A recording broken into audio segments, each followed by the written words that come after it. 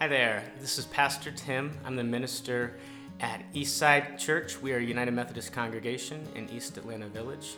We seek to be creative, historic, and inclusive. And we are thrilled that you found our podcast. If you'd like to learn more about our church community, you can visit us at www.eastsideatl.org. If you are a guest with us this morning, I hope that you have felt warmly welcomed thus far by our community. And if you are a guest with us, it may be helpful for you to know that here at Eastside, we have been on something of an extended preaching journey through the Revised Common Lectionary.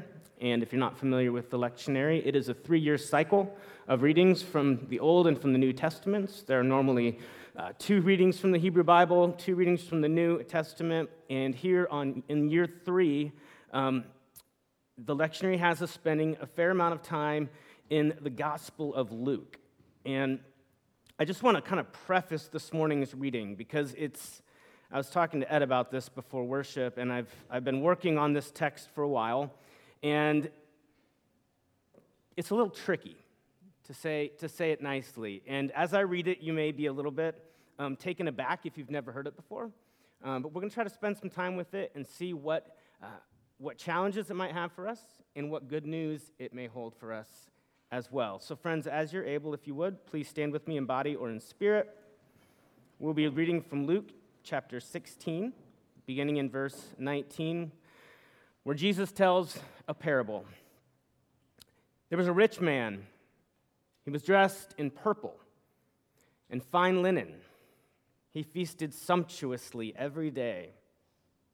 At his gate lay a poor man named Lazarus. He was covered in sores. He longed to satisfy his hunger with what fell from the rich man's table. Even the dogs would come and lick his sores. The poor man died and was carried away by angels to be with Abraham. The rich man also died, and he was buried. In Hades, where he was being tormented, he looked up and saw Abraham far away with Lazarus by his side. He called out, "Father Abraham, have mercy on me. Send Lazarus to dip the tip of his finger in water and to cool my tongue. I'm in agony in these flames." Abraham said, "Child, remember that during your lifetime you received your good things, and Lazarus in like manner evil things. Now he is comforted here, and you are in agony. Besides this, between you and us, a great chasm has been fixed, so that those who might want to pass from here to you cannot do so, and no one can come across there to us." He then said, "Then, Father, I beg you to send him to my father's house, for I have 5 brothers. May he warn them so that they will not also come to this place of torment." Abraham replied, "They have Moses and the prophets. They should listen to them." He said, "No, Father Abraham, but if someone goes from them from the dead, they will repent." He said to them, "If they do not listen to Moses and the prophets, neither will they be convinced even if someone rises from the dead."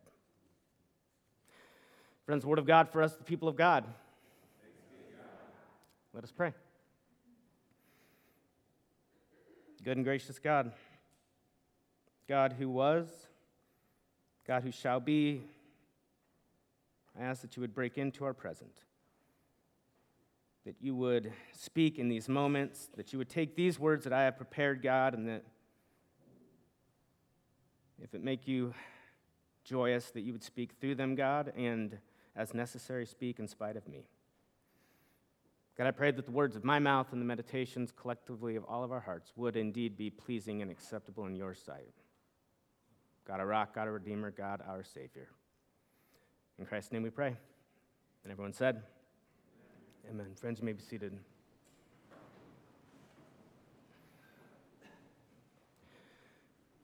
So I have a lot of thoughts about this text. And if you've been around me in the last couple of weeks, 2 or 3, you know that I've been wrestling with this one for a while. And I just want to begin by stating from the outset that this is a parable, and it must not only be read as a parable, but with a clear recognition that throughout his ministry, Jesus loves to employ hyperbole. He loves to exaggerate to make a point. He does this in our text this morning. And I also just want to name something that you may not notice if it's not pointed out. God is not only not the subject of this story, God isn't mentioned in the entire thing. And I begin here because a lot of people have said a lot of things about this morning's scripture throughout history and have made all kinds of deductions about God, about humanity, about the nature of reality, what happens when we die. The irony, of course, being, I think for most at least, I don't think most of us in this room actually want this text to be literally true. Because this parable, while it has some really important truths, needs to be carefully interpreted. So let's walk through it and see if we can't figure out what Jesus is getting at. First thing we have to take note of is the fact that the rich man doesn't get a name. He goes unnamed. What we learn about him is he has a lot of wealth. And not just wealth, we're told it's extravagant. In the text, his wealth is his primary identifier. He isn't named because he doesn't need to be, because he, in the story, is the epitome. Luke is describing an epitome. The man is the personification of not just wealth, but of greed and of selfishness. At the beginning of the story, we're not told his name, but we are told what he's wearing. Luke tells us he's in purple, which is essentially the first century version of Gucci. But Luke doesn't only tell us what he's wearing, he tells us that he eats. And apparently this man eats a lot. In fact, the NRSV says he is extravagantly dressed and he feasts sumptuously. Isn't that a good word? Sumptuously. Extravagance. No name, but we know what he's wearing and we know his consumption practices. Now, by way of contrast, there is another man in the text who does get a name, the other Lazarus, as I like to refer to him. And Lazarus sits at the front gate of the rich man's gated community, seemingly hoping for some kind of help from our wealthy counterpart. Luke goes on to tell us that essentially Lazarus is not well, he is not healthy, and in an age and in a world without disability or medical care for the poor, this guy's in bad shape. And not only is he in bad shape medically and starving, Luke tells us that he would literally eat the scraps from the unnamed man's table. But to add insult to injury, we're also told that dogs come and lick his sores. And I don't know about you, but if a dog came up to me and started licking my sores, I would move, right? Which is Luke's way of nodding to the fact that mobility is an issue for this man. He probably is stuck in this spot, literally at the mercy of the rich man outside of his gate. But Lazarus, we're told, was white noise. He was invisible to the unnamed epitome of wealth. And then says they both die. Fun text, right? Not your first choice for a kids' church. Lazarus, we're told, gets carried off by angelic beings and goes to be with the only other named person in the story, Father Abraham. And our wealthy consumer gets buried in the Shadowland, the underworld, the place where things go to die. And I almost wish the story would just kind of stop here, but it doesn't. Luke makes this unnamed depiction of wealth look even worse. The man won't even talk to Lazarus. He actually goes to Abraham and then asks Abraham to make Lazarus come down and give him a drink of water because it was apparently really hot down there. Which one commentator notes that the wealthy man is still trying to boss Lazarus around, even in the afterlife. And of course, Abraham says no a second time after the man asks that Lazarus be resurrected to go back and tell his brothers that they better change their ways or they're going to have the same fate. To which Abraham says, even if someone rises from the dead, your brothers aren't going to change. So rough text. Now, if we push this story to its literal conclusion, to me, it's pretty problematic, and it actually doesn't really jive with the whole of the gospel message or the fuller picture of Christ. But this is not the only place where the gospel accounts do this, where they are parts of Jesus' teaching that make us take a step back and say, wow, that's intense. Which is, again, why I would strongly caution against reading this text in isolation. And I would challenge each of you in this room to spend time, as the lectionary does, in all four Gospels and have an awareness of the other texts that are contained therein. All that being said, though, there may be some things that we, in the wealthiest and most powerful country in the world, might need to pay attention to in this story. Namely, the fact that the unnamed man is the epitome of greed. And Jesus clearly does not appreciate greed. If you push narcissism to its furthest end, greed is what you come to. A softer word might be selfish. But what Jesus knew then, and we know today, is that as we look at our world, greed is a real thing. Amen? Narcissism seems to be happening on a larger scale than ever. People can be pretty selfish. I can be pretty selfish. And Jesus is right. We do leave Lazarus out at the gate, and we don't take him a cold cup of water or a hot meal. And if he could walk, and he trifled through our car looking for something of value, even if it was spare change, most of us would get mad and probably post something on a neighborhood group. Because sometimes what we don't always realize is that all of humanity's bad behavior isn't equal. Some people are in survival mode, right? The world we live in is not equitable. It's just not. Some people do have a whole lot more than others. I have a whole lot more than most other people in this world. And this text challenges unbridled and unchecked consumption of resources. From clothing to food, the ministry of the Christ challenges inequity. It challenges waste, unchecked luxury, not taking care of the people on the outside of our gated communities. And the call of the gospel, as our supporting readings from the lectionary also drove home, is to stop.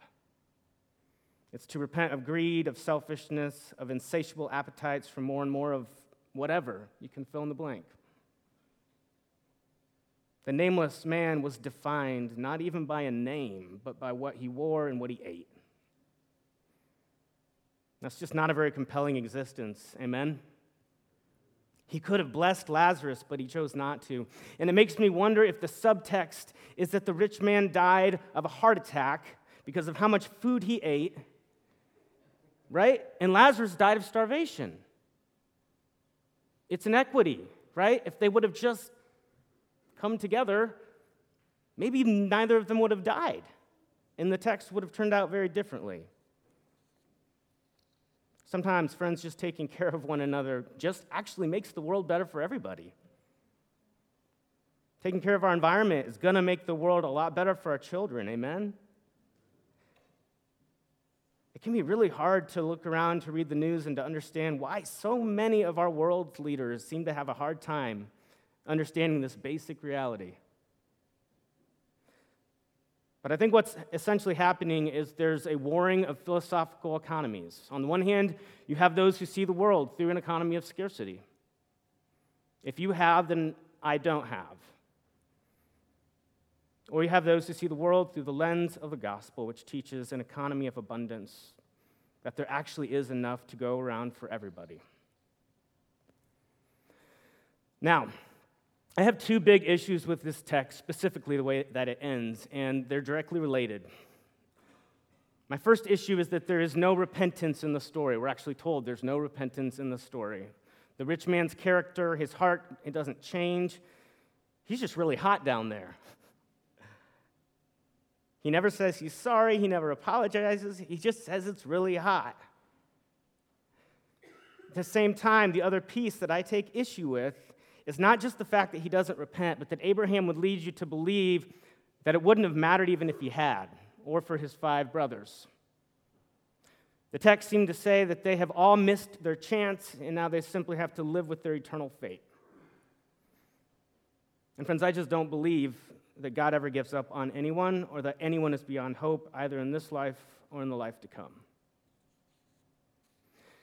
And I just need to name that because texts like this have been used to create troubling notions of what may or may not happen to the fate of human beings, at least certain select ones. My image of God's future is that it's going to be a lot like a giant party that everyone is invited to, and the only people that aren't a part are the people that would rather stand outside and not enter. Because I believe, friends, God always keeps the door open to all of us. And it's true, the unnamed man in the story never repents, he never apologizes, he never says he's sorry, he never says he did anything wrong. The only sorry that he offers is that he is now in a very uncomfortable place. I think the point being, his continued behavior simply reaffirms the way that he had already been living before he died. Bossing Lazarus around, subjugating him, not taking him seriously.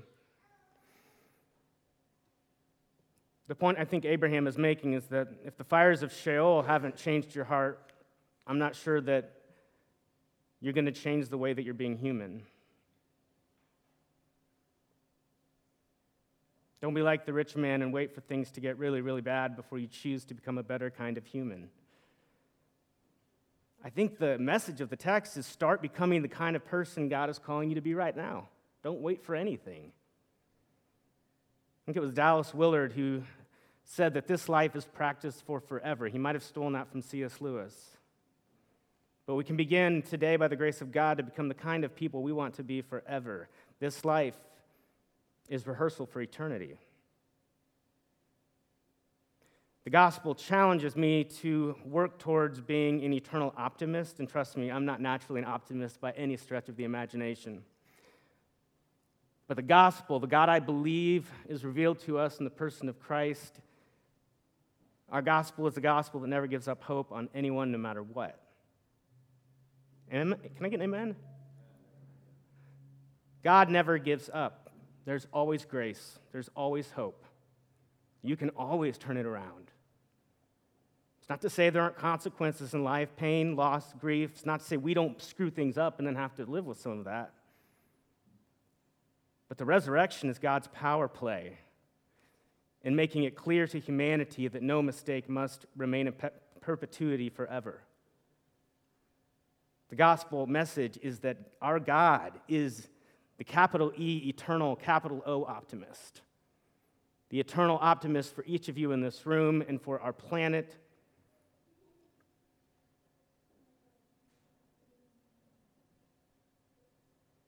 God's love never fails, never ends. So friends, by the grace of the eternal optimist, may we all become the kind of people that we want to be forever.